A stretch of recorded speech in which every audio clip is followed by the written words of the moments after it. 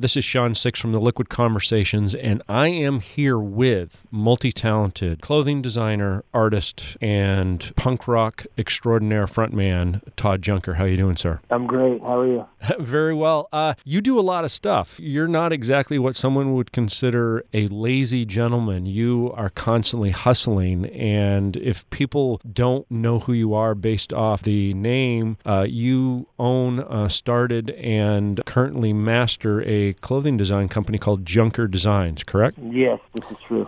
And if people don't understand what Junker Designs is, you take something which I think is absolutely amazing. You take what most people would consider trash, junk, clothing that they should throw in the dumpster instead of just giving it away to charity, and you make high-end fashion out of it. Yeah, I try. Like when Junker started, I had no money. I just had, ideas. And, right. And at that time, I just moved to L.A., so it was kind of beg, borrow, steal, and or find, right. Whatever I could and try to make it into something, Something for yourself, let alone something that you could potentially earn an income off of, too. Yeah, because at the time I was, singing in a band, and I just was I can't find, the vest or the pants that I really want, and luckily I happened to run into a lady who's a kind of a famous fashion designer. Okay. And she was just like, I'll help you out. I'll show you, kind of how you do these patterns and how you can, make this stuff that you want to make. And so kind of, the thing that I grew up on was a pretty heavy dose of, Mad Max and Kiss and Star Wars.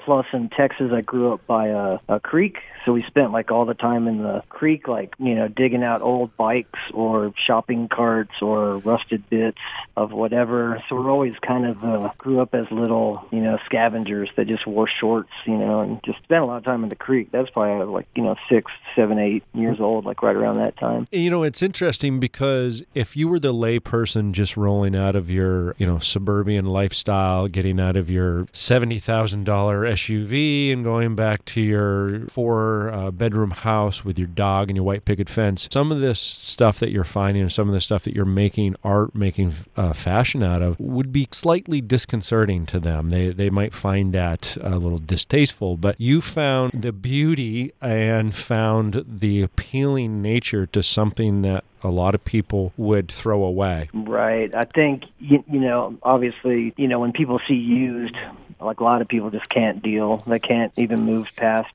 something being used before they had it to even take the first jump. But, dirty and reconstructed is another couple leaps. But, for me, no matter how I tried to age stuff and sand it and bleach it and do whatever I was doing, nothing compares to finding, gross treasures, that they already have this crazy story, and you can kind of, make it up as you go along, as you paste all these kind of pieces together. So, in that way, I always thought I was kind of doing a recycled kind of more like a collage, kind of a quilt kind of thing when I first started out. Right. It's like a recycled quilt, if you picture that, because everything was so patchy because I was finding small bits of stuff, I went to art school. I have a bachelor's fine arts degree in metal sculpture, and one of the things that I used as material, one, because metal is expensive, one of the things that I ended up using was a lot of stuff that was found objects, assemblage of types of materials. So taking metal that most people would never build anything out of because it was completely rusted or dented or had holes blown through it or was, something that was left over from somebody cutting something off with a torch, so it had slaggy edges and it wasn't pretty by any means whatsoever. But one of the things that I always felt like when I was using these materials, and I can see it in what you're describing, is that the material itself already had a story. You were just giving it an option for it to tell that story when you placed it all together with those other objects that had a story. And you're talking about making that quilt. That's what that's what a quilt is. If you have a grandma that makes a quilt and it has, a t-shirt chunk from when you were a kid in it, or it had a doily that sat on the back of her couch kind of, attached to a piece of fabric. Every little bit and piece of that had some sort of story that went along with it. And your clothing, even though some people say, well, it looks dirty, it looks worn out, it probably has more of a story, more of a connection to the person that's wearing it than it would be if it was just that sterile blank piece of fabric from, the many numerous box retailers. Yeah, for sure. It's super weird. I don't like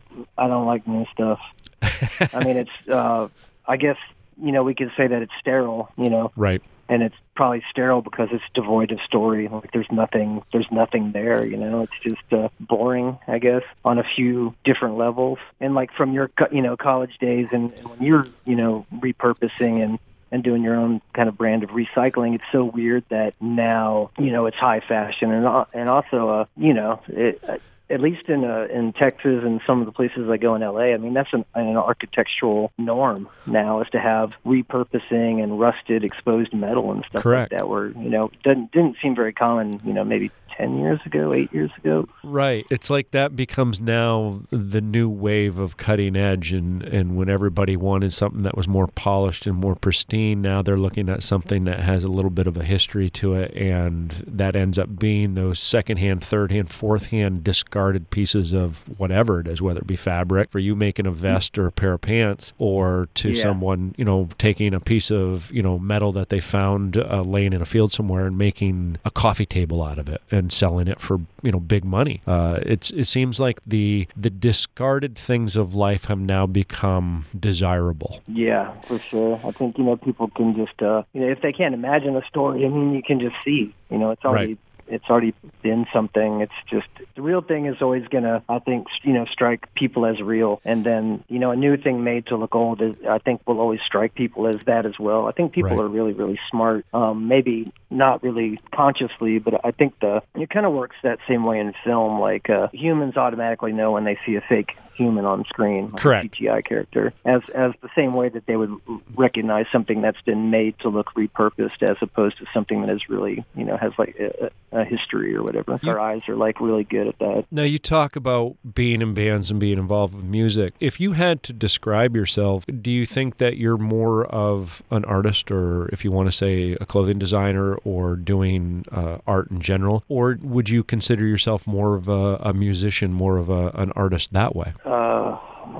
I don't know. I would say if I had to absolutely choose, and someone just asked me this question the other day as well, I told them I wouldn't choose, but I think, in our discussion, I would say I would have to say an artist, because I'm so, I guess, obsessed with things, how they present themselves visually. Right. And how, like, I can manipulate that, or, so, like, for instance, I think about the songs that we're writing. At the same time, I also think about, like, well, when can we get bigger amps, and when can we make a bigger backdrop, when can we get a bigger drum set, when can we get more lights and stuff like that. I always feel like it's probably the overexposure to Kiss, like when I was young. You just like, that is rock and roll to me, and it's still very punk rock to me as well, because I don't really see like a clear cut. I don't see where you can actually cut those things apart from each other.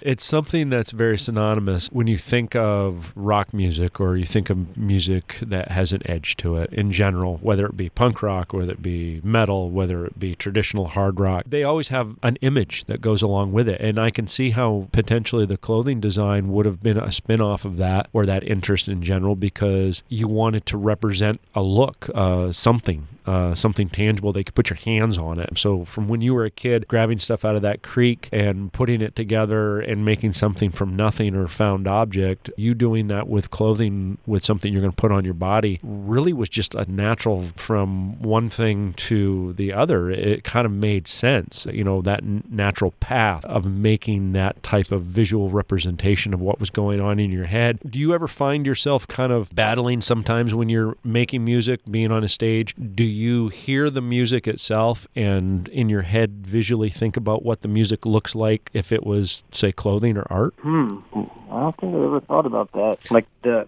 exact, or more of a reputation of what the music could be as art. I really don't know. I think that, for that, you just, only thing I could think of is you would want to have a video of it, and then that would be the art, I guess, of the rock show. I mean, as far as like how I could see it interpreted into like painting and other stuff like that, I mean, that sounds really difficult. It might be something that is going to happen eventually. Maybe it just hasn't gotten there yet. You've had some big clients for the clothing stuff that has really helped push your public persona, your career, your success. Why don't you kind of give me a rundown of some of those notable people that have taken an interest in what you design? I think probably say if someone doesn't know anything about Junker at all, probably the most obvious stuff to let people know about is the Motley Crue and Steven Tyler stuff I worked on. Right. So Motley Crue, I worked with them for probably about 8 years, up until they retired. So I did almost everything that Vince Neil wore during that entire time, and then I did Nikki Sixx off and on, maybe 2 or 3 times, and I think I did Mick Mars maybe once.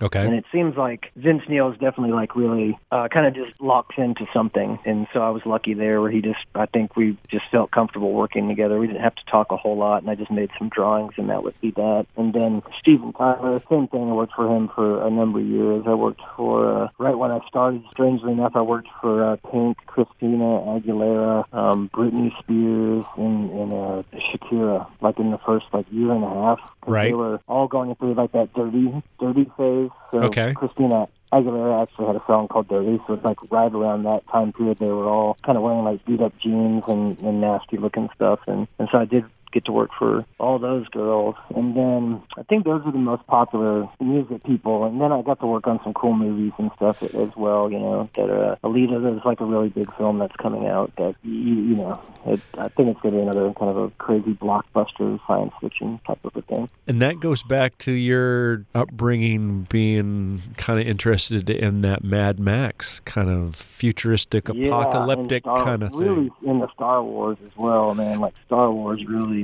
melted my brain. I was like at that perfect age, to be completely and utterly involved in Star Wars, for the rest of my life. You know what? You can see that in some of your work too, because when you think of some of those planets that they went to and everything had that kind of dirty, kind of rusty kind of look to it, and things were, assemblage of something else that they picked up from here or there, or it always kind of reminded me of the space version of a Western. Yeah, for sure. And the other interesting thing that happened to me when I was a kid, I don't know if you went through this phase, but kind of while the whole Creek phase was going on and collecting all this weird, gross stuff out of the Creek, I was really, really into these model tanks and stuff. At least when I grew up, they would come with kind of like the how to build a diorama and how to paint your tank to make it look old, kind of pamphlets, and the Tamiya kits had that a lot. And so that's why I started probably messing with my clothes and everything I could that wasn't tied down. I would try to paint it,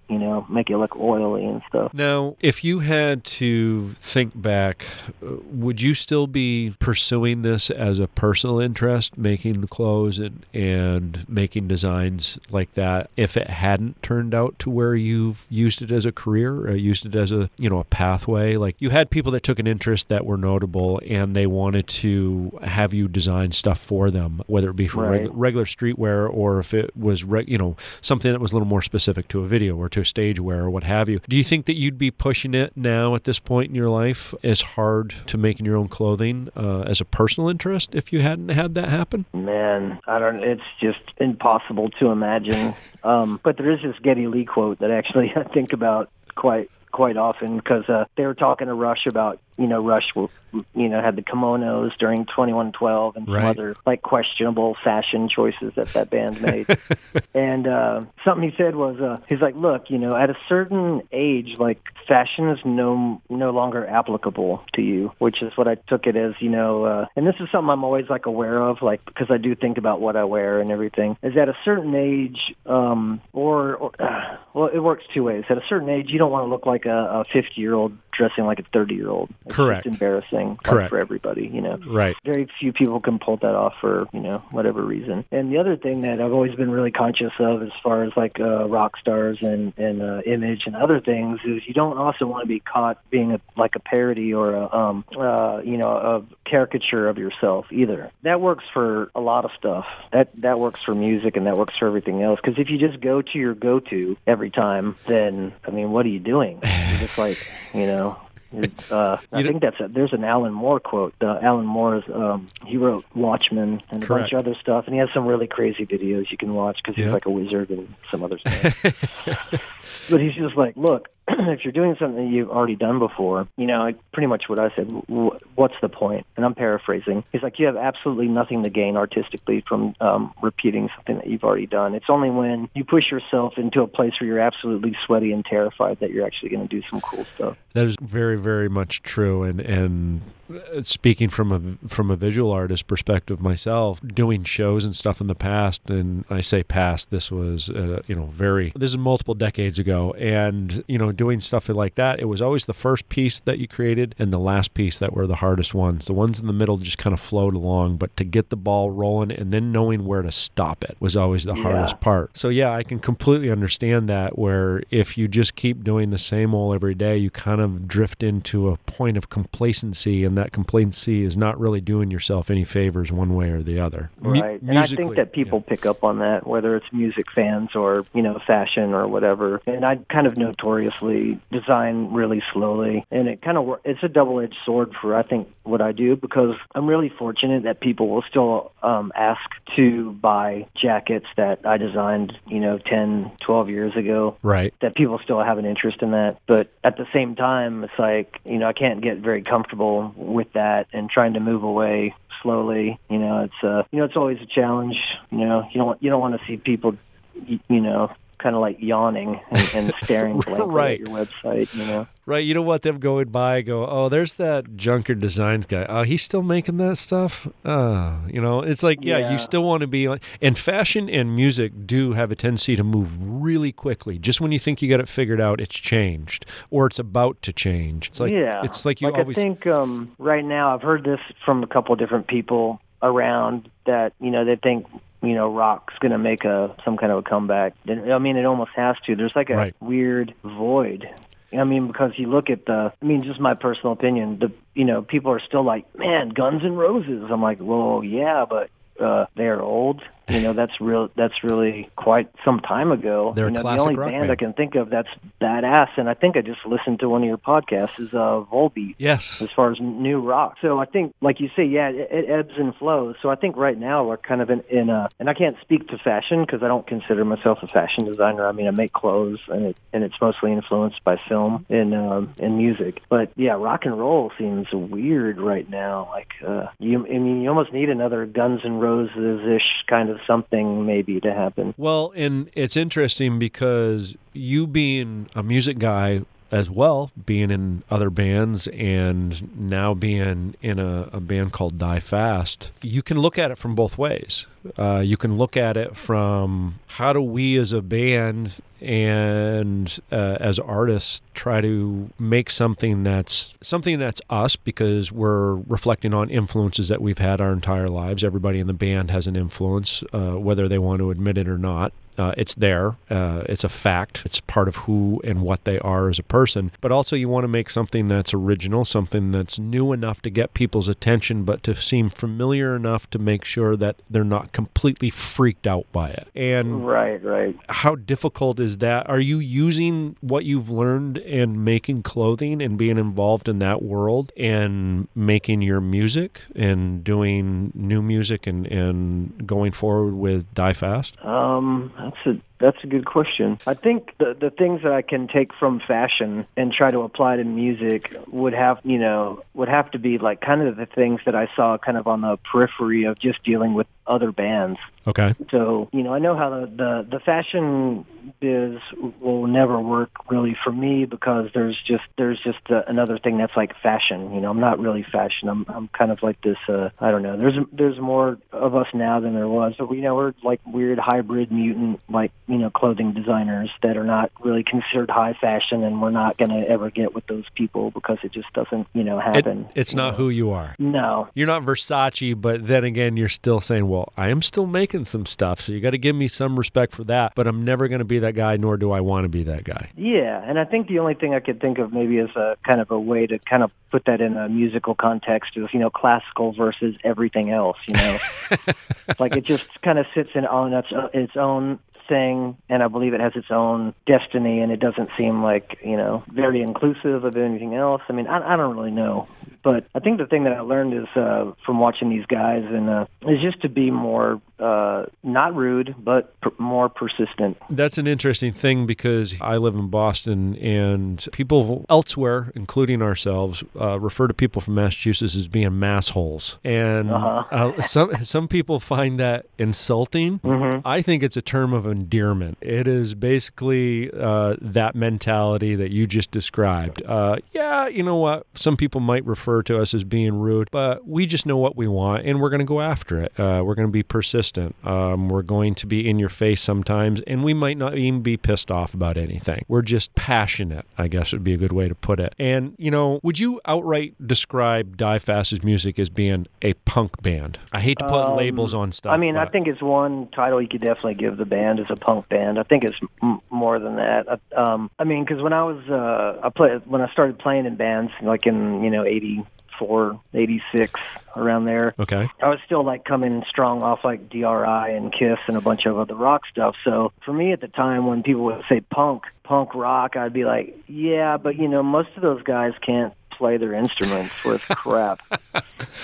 And there were some other examples that I would consider way more rock, I guess, than punk. Like if you think about the New York Dolls or the Dead Boys or bands like that, these are really, in the case of the Dead Boys, aggressively rock bands. Yeah, they were. New York Dolls obviously like referenced as being a glam band. Right. They wore makeup and had girl clothes on and stuff like that.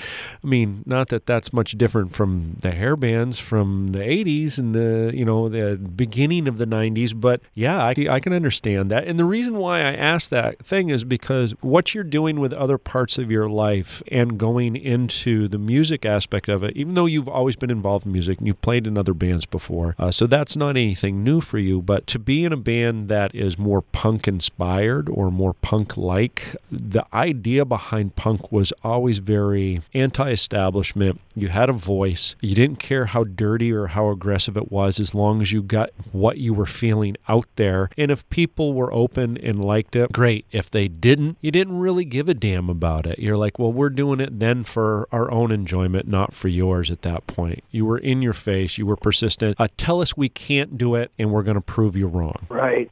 I think, I say rock punk probably when people talk about that band. Someone actually gave the band a really big compliment the other day, and they were like, well, you guys could play with punk bands, or you could probably play with rock bands, or you could probably play with some metal bands if you wanted to. And I was like, yes, exactly. I mean, not that that's our plan, but I don't really want to be pigeonholed, feel like, there's something I always think about, and not to bag on either of the bands I'm going to mention, but, I always use Helmet and AC/DC as examples. I'm like, great albums, totally memorable, but for me it kills me because there's not like really these tempo changes at all, AC/DC is the same song over and over again. Right, it's 4 to the floor. I mean, they've made a gazillion more dollars than I'll probably ever make making music, but for me it's not actually, if there's more than one AC/DC song in a row on the radio, I change the station.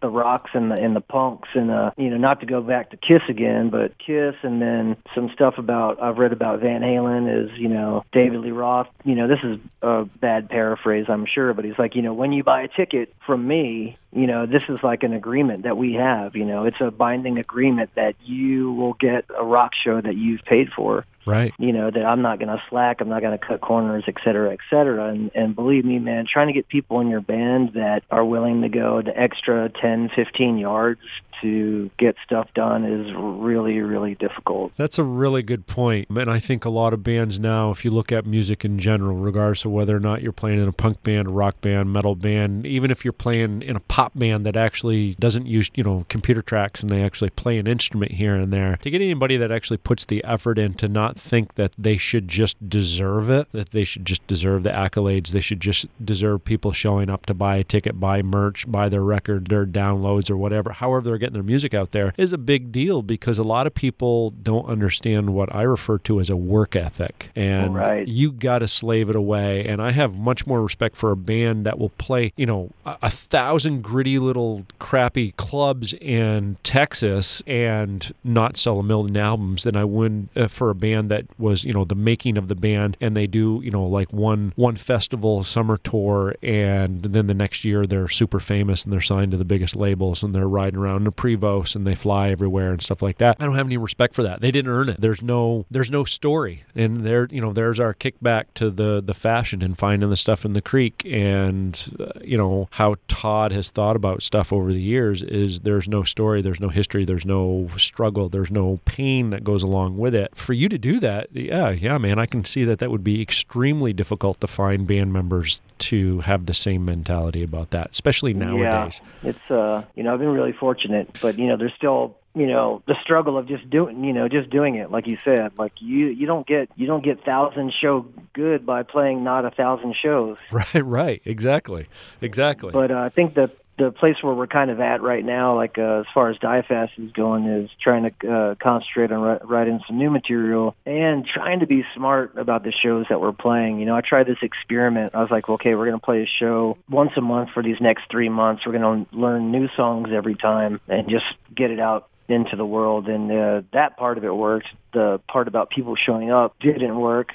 And it's a band is also a business, which is unfortunate. It takes everyone's got to get some gas money and all that other stuff. Got to spend money to make money, so they say. Yeah. And so, like, I actually live like 2.5 hours away from everyone else in the band. Oh. So usually on the weekends, I drive down there for practice. And you're fully so it's kind invested. of weird to say, because there's that expression, you're not working hard, you're working smart. But it's like, I want to work hard and smart at the same time. So, it's weird still trying to figure stuff out, especially now that, now it's the internet age, and it's a whole different ball game. And I don't really necessarily want to spend, 3 or 4 hours a day on the computer trying to get stuff into the world. But I completely get it. There's days where I'm just like, I don't even want to go on to check my Facebook, but sometimes I know I have to. Yeah. You have to promote your brand, but then again, you don't want to be so consumed with promoting your brand that you lose sight of actually creating something that is what the brand is representing. Right. And see, it's a really big thing, a really easy thing to get off track.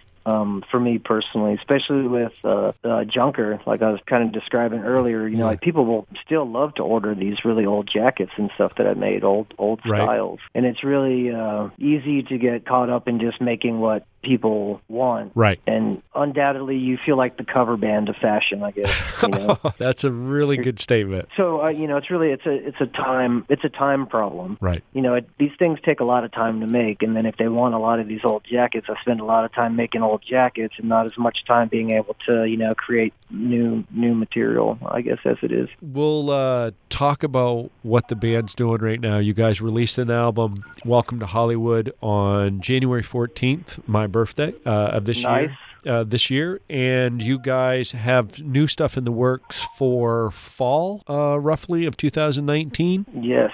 Yeah, that's the big thing, is to get people interested in the new stuff coming out. The stuff that came out on January 14th that's an album called Welcome to Hollywood, and that is something that I recorded with some guys when I was still living in Los Angeles, and we did it on some kind of hard drive-ish kind of, I don't know what it was. Basically, we recorded it ourselves. Okay. And so then what had happened is that we started, the bass player had this friend named Andrew who started showing up at our shows, and it turned out it was this guy named Andrew Murdoch, who's from over where you are. Yep. And he's produced Alice Cooper and Godsmack, and I think he did the first 3 Avenged Sevenfold records and all this stuff. And he was like, I want to help, and so we let him hear the record, and he was just like, oh, okay, I can fix this. So I think, the really cool thing about the Hollywood record is basically he, and I think, coming from like the art side of sound design, like This is a pretty interesting layered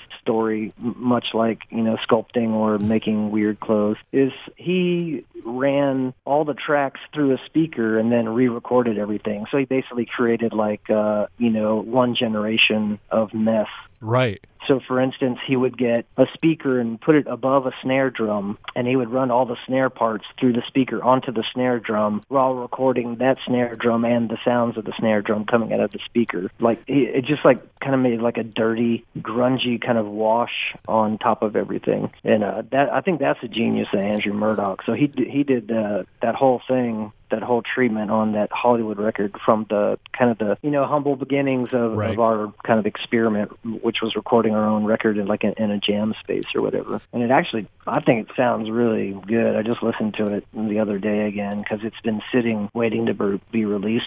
Right. A few years. That gives you an opportunity to work with him again for this upcoming full-length release. Yeah, the full-length is pretty much done, and it's been done maybe for at least a few months. Almost immediately after we did Welcome to Hollywood, somehow he showed an interest to continue working with us, and I'd call him a friend now. I mean, it's been years that we've been working together on these things. Right. And we did, some pretty good rockers. One of them off the album was already released. It's a song called Handsome. It's out now already. There's a video on our YouTube and other stuff. But we decided to do this other record together, and that record is mostly done. It had 3 different drummers, 3 bass players. God only knows how many different guitar players kind of come in and out because the band in LA was kind of dissolving, and at the same time I was moving back to Texas, and then we had a Texas version of the band that was forming. And so there's a couple songs on the record that are from the Texas version of the band. And the thing that happened there, I mean, it's a sad story about this guy Chris. He used to play in a bunch of punk bands when we were growing up in Houston together, and he was the guitar player. And unfortunately, he passed away. But lucky for everyone else involved, he was kind of like a computer guy. So his roughs for the songs that we were working on were already to a click, and they were already on a computer. So luckily, with the help of his family and his friends, we were able to get the computer and take the tracks.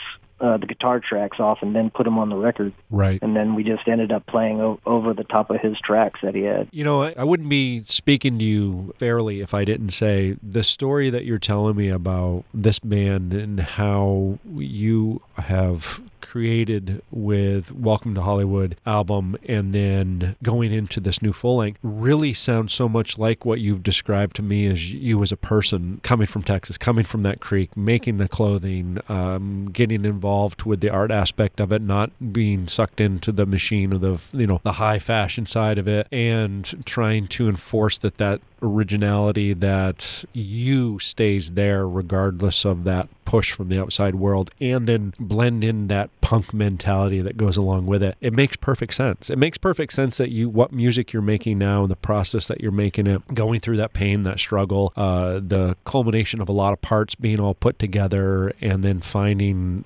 masterful genius with Murdoch to kind of orchestrate it and make all the parts fit together and have this wonderful thing come out of it. It sounds, that the whole thing together just sounds like another extension of Todd. It's like it's another hand on your body or something. Like the band itself is just becoming so much of an extension of you with what you've described. It's amazing. And I applaud you for doing that. And I hope it, works out as well as it has in other aspects of your life, because it seems like you've got a great opportunity. Like, that's so weird that you, I never thought of it. But yeah, if you look at this band Die Fast in particular, it is pretty much a Frankenstein. I refer to it as a band of the hand, okay? So every finger on your hand has a purpose. No matter how twisted, how broke, how scarred, how manipulated that finger has been over time, it all has a purpose for the use of that hand. If you get rid of one of those fingers, your hand doesn't work right anymore. You have to change. So everything is important regardless of how messed up it is or how much it's went through in its life. So yeah, the band is completely a Frankenstein, but then again, I think that works for you, man. Yeah, I hope so. We're in the middle of more changes again. But, just to talk about Chris for one more, it was really hard, but, I do these interviews, and the other guys are out playing shows in their other bands and stuff, so they don't have the benefit of, talking about Chris. But those guys are really, really close with Chris. So, I can't imagine, the transition that they've kind of had to go through. All my friends that died were pretty much all the dudes I knew from high school because everyone just got so messed up and crazy. But I haven't had a really close friend die around me, not in 20 years. Really. Right. So I'm just really stoked that he could be on the record. I'm really stoked. It's good because not only does it pay honor to him, but it also lets you guys have a motivating factor too on to continue on to make music, to give it your all, to not give up, not fall into the cogs of the machine, and do everything that you would assume that person would want also. Yeah, he wouldn't tolerate no BS. That's for sure. Awesome. I wish sometimes he was around just to like kick everyone straight in the butt. Because you know what, I have people that are in my life that are like that too. They're not going to give you an inch when you start acting a fool. They'll let you know real quick. They'll check you real fast. Yeah. So Chris was lovable, but not easy to get along with sometimes because he would not tolerate fucking anything bullshit. Pardon my French. Todd, what can people expect from you next? You have the album that's going to be the full length that's going to be coming out sometime here mid to later 2019. It's done, but you're waiting to finish up some more stuff. Where and when can people see you play? Are you just playing locally in Texas, or do you have plans to go out and play a little bit? Well, we'd like to go out. The small plan that we have right now is with a band called Bullets and Octane that we've been talking back and forth about doing some more stuff. We play with them in L.A. At the Viper Room sometimes. On shorter term, this Sunday we're recording 2 new songs. Awesome. And I'm going to try to get those out as fast as I can. I'm not sure how I'm going to do it. I really want to put it on a 7-inch. Oh, that'd be awesome. Another band to do a split with. That'd be cool. Yeah. Well, because we have 2 songs, and the total time of the 2 songs is under 4 minutes. Yeah. So I think it's those two songs could be on one side of a 7-inch, I believe. That's going on. You can see Junker jacket on the star of the new ALITA film that's coming out. That's directed by Robert Rodriguez. It's produced by James Cameron. Nice. The male lead is a guy named Hugo. He's wearing Junker stuff. And also you'll be able to see me in the movie as a robot named Exploder. He's like not a very nice person. Very cool. Yeah. So some really cool stuff is happening in the next couple weeks. Awesome, Todd. You know what? I appreciate taking the time to chat with us and to talk about not just music and clothing, but life in general. Very much appreciated. No, thank you so much. This is a great conversation. I appreciate it. All right. Thanks. And we'll talk again soon. All right. Take it easy. The Liquid Conversations podcast is brought to you by DIRTBAG Clothing. Wear it till it stings.